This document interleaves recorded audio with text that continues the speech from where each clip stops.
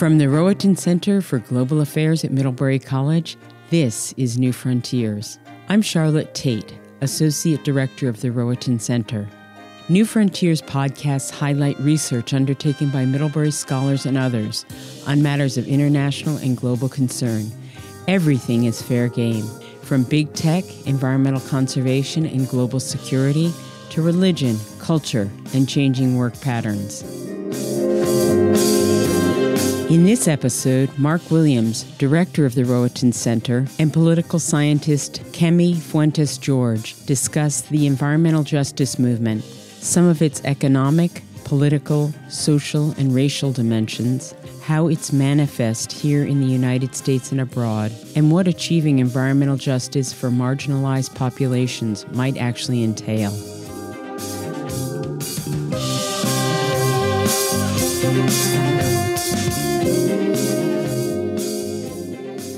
Environmental degradation is an unfortunate reality of our times, and it's often seen as a byproduct of industrialization, resource exploitation, and production practices.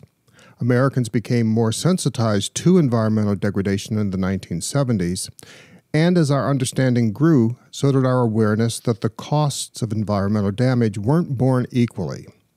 Some Americans bear a lot more of the cost than others do.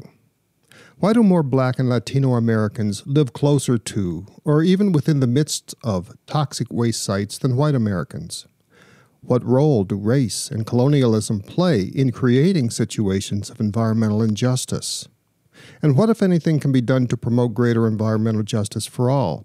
Here to discuss some of these things with me today is Kemi Fuentes-George, Associate Professor of Political Science at Middlebury College. Kemi is a faculty fellow at the Rohatyn Center for Global Affairs, where he oversees the center's program on security and global affairs. He's written extensively about international environmental policy, environmental conservation, biodiversity, the green economy, and environmental justice, including in journals like Global Environmental Politics, a variety of book chapters, and his own book, Between Preservation and Exploitation, which was published by the MIT Press. Today, I'll talk with him about some of his most recent scholarship, including a 2021 study on comparative environmental justice that was published in the Oxford Handbook of Comparative Environmental Politics, as well as one of his new research projects on why the colonialism of old still impedes indigenous participation in environmental management. Kemi Fuentes-George, welcome to New Frontiers. Thank you. Thank you for having me. We're glad you're here. Now, a lot of your research has been about environmental justice in a comparative perspective. So let's start with some definitions. And instead of starting with what you focus on, which is environmental justice, let's begin with its inverse. What should we understand by the idea of environmental injustice? How would you define that? All right, so environmental injustice is a little bit easier to define than environmental justice, as we'll see in a second. But the basic idea is that as a result of human activity, we generate environmental impacts, whether this is land degradation or air pollution or water pollution or what have you. And environmental injustice occurs when the negative results of these impacts primarily accrue to populations who are marginalized or otherwise vulnerable, and the benefits of these processes accrue to populations that are already privileged, and you have a situation in which marginalized and vulnerable populations are systematically shut out or disenfranchised from participating in the political system to help address how these goods and benefits are distributed. So, if I'm hearing you correctly, the bads of environmental degradation are concentrated among specific groups. Those groups themselves lack access to or input into discussions and policymaking about environmental management. Right, exactly. And then the definition of these groups is going to vary from country to country and in cases within countries. So in some cases, these groups are primarily identified by racial difference. So in the United States, you had mentioned Black and Latino populations, for instance. Mm-hmm. In some cases, these groups will be identified primarily by economic difference. Okay. So in Appalachia, for instance, some of the major victims of coal mountaintop removal are low-income white communities. And there are, of course, Black people who live in Appalachia, but that is a predominantly white area. In some cases, these would be gendered communities. So there's a very complex story by this woman called Yvonne Brown, who's done work in Lesotho studying how the construction of dams and the damming of rivers in the Lesotho highlands have had gendered impacts on women and girls who've been exposed to sexual assault, loss of land tenure as a result of how restitution and resettlement processes around dams have been carried out. And of course, there are ways in which these all intersect. Who is defined as a vulnerable population varies by context, but there's always a sense of vulnerability and privilege. Okay. Well, you've partially answered a question that I was going to ask next. I wanted to know if you could give us some good, prominent examples of what environmental injustice is, examples that would illustrate the definition. And I was going to ask whether the best examples were found in the United States or whether the patterns of injustice were replicated beyond U.S. borders as well. Yeah, I mean, the sad thing for humanity, and I guess the good thing for my research, is that environmental injustice is everywhere. And in some cases, the processes are primarily local, and in some cases, the processes are global. So when I think of local cases of environmental injustice, for instance, I could think of, in the United States, where this language kind of originated, places like Cancer Alley, which is in St. James Parish in Louisiana. In St. James Parish, there's this zone that was zoned as residential/industrial in 2014. And by zoning, this is a majority black parish, by the way, 85% black. And in this zone, by having it classified this way, petrochemical companies were able to start building just entire highway lengths of petrochemical plants for refining and oil production in this parish. If you look at images of St. James Parish and Cancer Alley, you'll see just highways with just rows and rows of petrochemical plants, belching smog into the atmosphere. And people are living in that And people are living there, yeah. And so you have all of this, local air pollution, local water pollution concentrated in these majority black neighborhoods, and correspondingly rates of cancer that are 2 or 3 times the rate that would be found in white neighborhoods of comparable socioeconomic status, but without the petrochemical plants. So, and of course, we as consumers, we benefit from petrochemical companies. We use plastics, we use oil, we benefit from refined oil. Our ability to consume at the rate that we consume is facilitated by the fact that petrochemical companies are not paying the real cost for their production, right? The cost is borne by these low-income black communities. When we think of global cases, a good case study to look at would be the city of Agbogbloshie, which is in Ghana, and it's now known as the world's digital dumping ground. So this is a port city in which Ghana receives shipments of electronic materials, among other things, as a port city. And a lot of these electronic materials are classified as recyclable or consumer goods, but end up being, in many cases, dumped electronic goods or e-waste. And so there have been studies since 2006 by organizations like the Basel Action Network that have tracked how goods that are taken to places in the United States or in Germany for recycling, old computers, old cell phones, old cathode ray tubes, like really old televisions and so on, are taken to places where consumers believe they're going to be recycled and then are taken on container ships illicitly, sometimes clandestinely, and taken over to Ghana and essentially just dumped in massive open-air pits in which they can leach heavy metals like lead and mercury or persistent organic pollutants like PFAS or PFOA into the ground, into the air, into the water supply, and in which local children often will take these electronics and set them on fire in order to extract the gold and silver and platinum that's inside of them, thus further exposing themselves to toxic chemicals. And I was going to say, it doesn't sound very healthy. Oh, no, it's terrible. It's terrible, right? So these are communities in Ghana that are low income, that are very heavily marginalized, that are desperate. They're not the ones buying Macs or PlayStations or flat screen TVs, right? We in the industrialized world are the ones who are using these things and then shipping them off to be hopefully recycled, but in reality, oftentimes at a scale that we don't really know, just disposed of and becoming environmental hazards and toxins for people who are on the other side of the digital divide. Could you tell me if you know this arrangement with Ghana, this is something undertaken by the Ghanaian government as opposed to whatever the local authority might be where the dumping grounds are? Yeah, so it's a little bit complex. So the way in which waste shipment works in principle is there's this international agreement called the Basel Convention. And the way that the signatories to the Basel Convention, which include Ghana, the way that they're supposed to operate is that an importer country has to receive prior informed consent from an exporter country.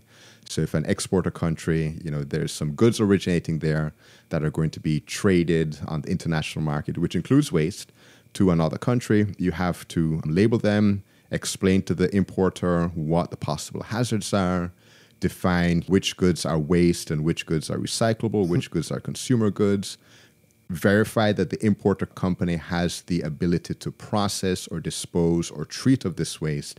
And in principle, what that should do is allow free trade and allow poorer countries to get electronic goods cheaper. We in the United States were used to having the latest cutting edge technology, but you could imagine a good argument for people who would otherwise have no access to technology, that they might benefit from having things that are slightly out of date that we've gone past, for instance, right?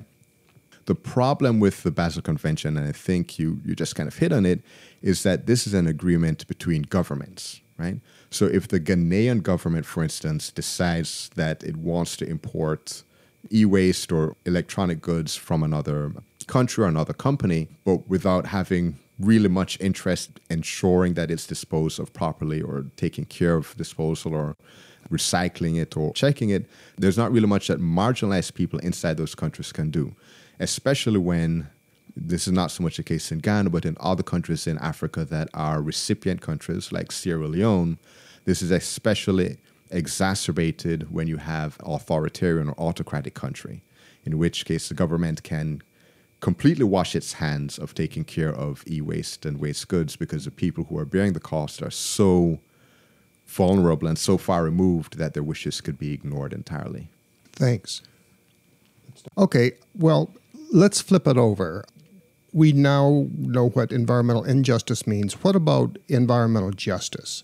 What should we understand by that concept? Yeah, so this is actually kind of difficult to describe for a variety of reasons. So in 2016, there was this guy from the American Enterprise Institute and the Federalist Society called Roger Clegg, and he was testifying in front of Congress on environmental racism and environmental injustice. And he had this argument where he said, we really should stop thinking about environmental injustice because, as I mentioned in the beginning, environmental injustice occurs when you have harms accruing to one population and goods and benefits accruing to a privileged population. And so in his testimony, Clegg said, the problem with these environmental justice advocates is that what they're arguing for is that pollution should be racially balanced and politically correct, right?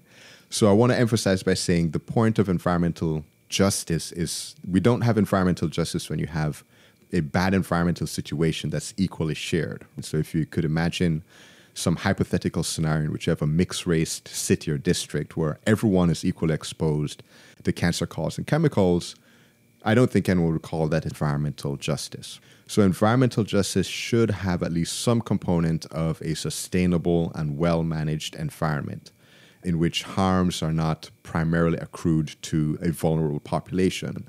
Where it gets tricky, though, is defining who are the actors that can make justiciable claims with regards to the environment. One of the big debates is whether or not things that are alive but are not human deserve environmental rights and environmental justice protection. So trees, for instance, right? Trees are, alive. There's some who would make an argument that trees have a right to life, that you could violate the rights of trees or beavers or any other kind of living organism by engaging in wanton destruction of the environment. And that as a result, what you need to have in order to have real environmental justice is some kind of mechanism by which the rights of living but non-human things can be protected in a legal system. And so this idea that trees could be appointed, or any other living non-human thing could be appointed a guardian or a representative, dates back, at least in the United States, to legal arguments of the scholar Christopher Stone, who advanced this very idea. And it may sound strange, but it's really not that far-fetched. I mean, corporations, for instance, are entities that have representatives that can represent their interests in a court of law. And corporations are, they're made up of people, but in reality, it's a legal fiction, right? It's a legal actor, not a living actor in the way a tree or a bison would be. There are some, however, who would say that this idea of extending rights to non-human things doesn't make sense. And so there's a philosopher called Richard Hisks who argues that in order for a justice or rights claim to be meaningful, there has to be some sense of reciprocity or the possibility of reciprocity between the claimant and the claimee. And so his argument is that rights and justice claims can only take place between human beings because human beings have the capacity for reciprocity and living in a society in ways that like a human and an otter do not. Well, it all sounds like there's still an open debate there, and I'm wondering where you come down. How would you present your own view on environmental justice in a fairly succinct way? What does it mean to you? For me, environmental justice would require a very real accounting of the costs that our rate of consumption are imposing on marginalized people. First of all, something like Cancer Alley, to me, should not exist. There should not be such a concentration of environmentally toxic products and processes so close to, anybody, but certainly not towards marginalized populations. But that doesn't mean that I think that environmental justice will occur if you take those same petrochemical companies and just put them all over different places of the United States. I think part of the problem is that we've gotten so used to consuming at the rate that we're consuming that we assume that environmental justice or that environmental solution would maintain our rate of consumption and just disperse the harms elsewhere. And I believe that environmental justice could only be possible if we radically curb how much of these toxic, goods, whether it's heavy metals or petrochemical products, we consume overall. Okay, great. In the study that you published with the Oxford Handbook of Comparative Environmental Politics, you say something I'd like to quote and then get your response. You say, the language and rhetoric of environmental justice has origins that are largely American. And I'm wondering, how is that so? And could you elaborate a little bit about what you mean by that? So the processes of environmental injustice date back basically to colonialism. But the language specifically of the words environmental justice and environmental racism came out of the 1980s in the American South when Black and Latino communities became, I don't want to say aware, because I'm sure they must have known about it, but they began gathering data demonstrating to outside viewers that they were the victims of targeted environmental toxins and hazards. So things like dumping, again, the siting of chemical plants or industrial plants and so on, right? And in 1987, the United Church of Christ and local advocacy groups created a study in which they presented this information to the U.S. Congress and to the public at large, in which they said, in essence, a new civil rights battle for Black communities in the United States was going to be on the frontier of environmental justice and environmental racism. This language became globalized throughout the late 1980s and late 1990s when, in response to domestic pressure, companies in the United States, industrial companies, electronics companies, found it harder to dispose of waste domestically and therefore began shipping waste abroad, leading to, as I mentioned earlier, situations like Agbogbloshie or dumping of waste in Haiti. Gonaives, Haiti was kind of one of the big instances of international environmental injustice. Now, in the United States, coalitions of activists, Black activists in particular, became aware of what was taking place in Haiti and then linked up with some activists in Haiti in the 1980s to try to get industrial ash that was being dumped on the beach taken away and then disposed of properly. And so through that global connection, the language of environmental racism and environmental justice began spreading in other countries around the world. And then that language over time also became adapted to kind of frame what was taking place in different contexts, like in conservation issues, in water issues, in dam management issues, and so on. Outside of the United States. Outside of the United States, yes, exactly.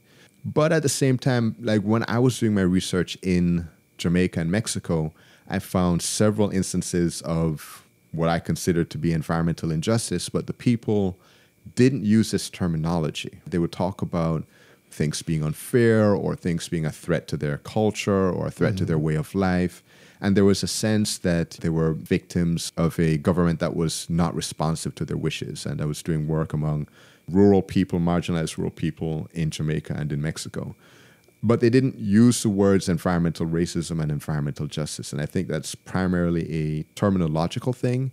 I'm not sure to what extent that language is necessary for the kind of coalition building that is needed to push back on these processes. But whether it is a benefit or whether it is a hindrance to employ that type of language in describing this phenomenon. I guess my concern is that to these communities, I wouldn't want it to seem like the Americanization of their struggles, right? To bring in this terminology that did not originate in Jamaica or Mexico or what have you. I mean, if they adopted themselves, I think that's fine. But it's funny because these processes are global and local at the same time. Rates of consumption, oil extraction, digital dumping. These are things that are now tied into the global economy, but that are also mediated so much by local political and social realities. Right. Now, one of the things that I like about your research is that it doesn't just identify the cause of environmental injustice and stop, more or less, with that gloomy conclusion. You also argue that there is a pathway out of this type of situation. Right. Basically, you suggest that the key to environmental justice is through proper environmental management and conservation. And when I say it like that, it sounds relatively easy. Yeah. But let me play devil's advocate a little bit here. Is it really easy? Or are there certain conditions that really have to hold before conservation can produce genuine environmental justice? Yeah, it's actually super hard. I think one of the things to pay attention to, right, is that I had kind of suggested earlier that environmental injustice takes place when you have marginalized populations who are disenfranchised from the political system, right? But having marginalized populations participate has to be taken into consideration with these broader kind of structural issues. And so going back to Appalachia, for instance, some of the people who are most resistant to stopping mountaintop removal and coal mining in Appalachia are low-income Appalachian residents. And they tend to do things like vote for people who are going to, quote-unquote, bring back coal. There's a lot of support for Trump, for instance, on that very basis, despite the fact that they're the ones facing loss of the watersheds, air pollution, water pollution, what have you. And so there's a sense that if you have marginalized populations, whether white Appalachians or Indians in the Ecuadorian Amazon or, Maroons in Jamaica, if you have them participate and vote or support politicians who have a certain perspective on environmental management, if they continue to exist in a socioeconomic situation that creates tremendous pressure on them, that they see their only options are either have a job with terrible pollution or have no job and in extreme poverty but in a clean environment, then it's kind of a difficult choice for them to make. And so addressing environmental injustice can only be done, I think, with addressing other kinds of structural issues: social welfare, social safety net, child care, medical care, access to food, all these other structural issues that are not immediately and obviously environmental, but that would nevertheless enable people to participate in a way that doesn't feel quite as dire and precarious as having, here are your two options: starve or, live in this hellhole but can pay the rent. And the way that you're describing it underscores just how complex it actually is. Right. Environmental management is not something that exists in one dimension. Right. It is intersected by multiple other dimensions and can be affected, for good or ill, by what's going on in those other dimensions. Right, exactly.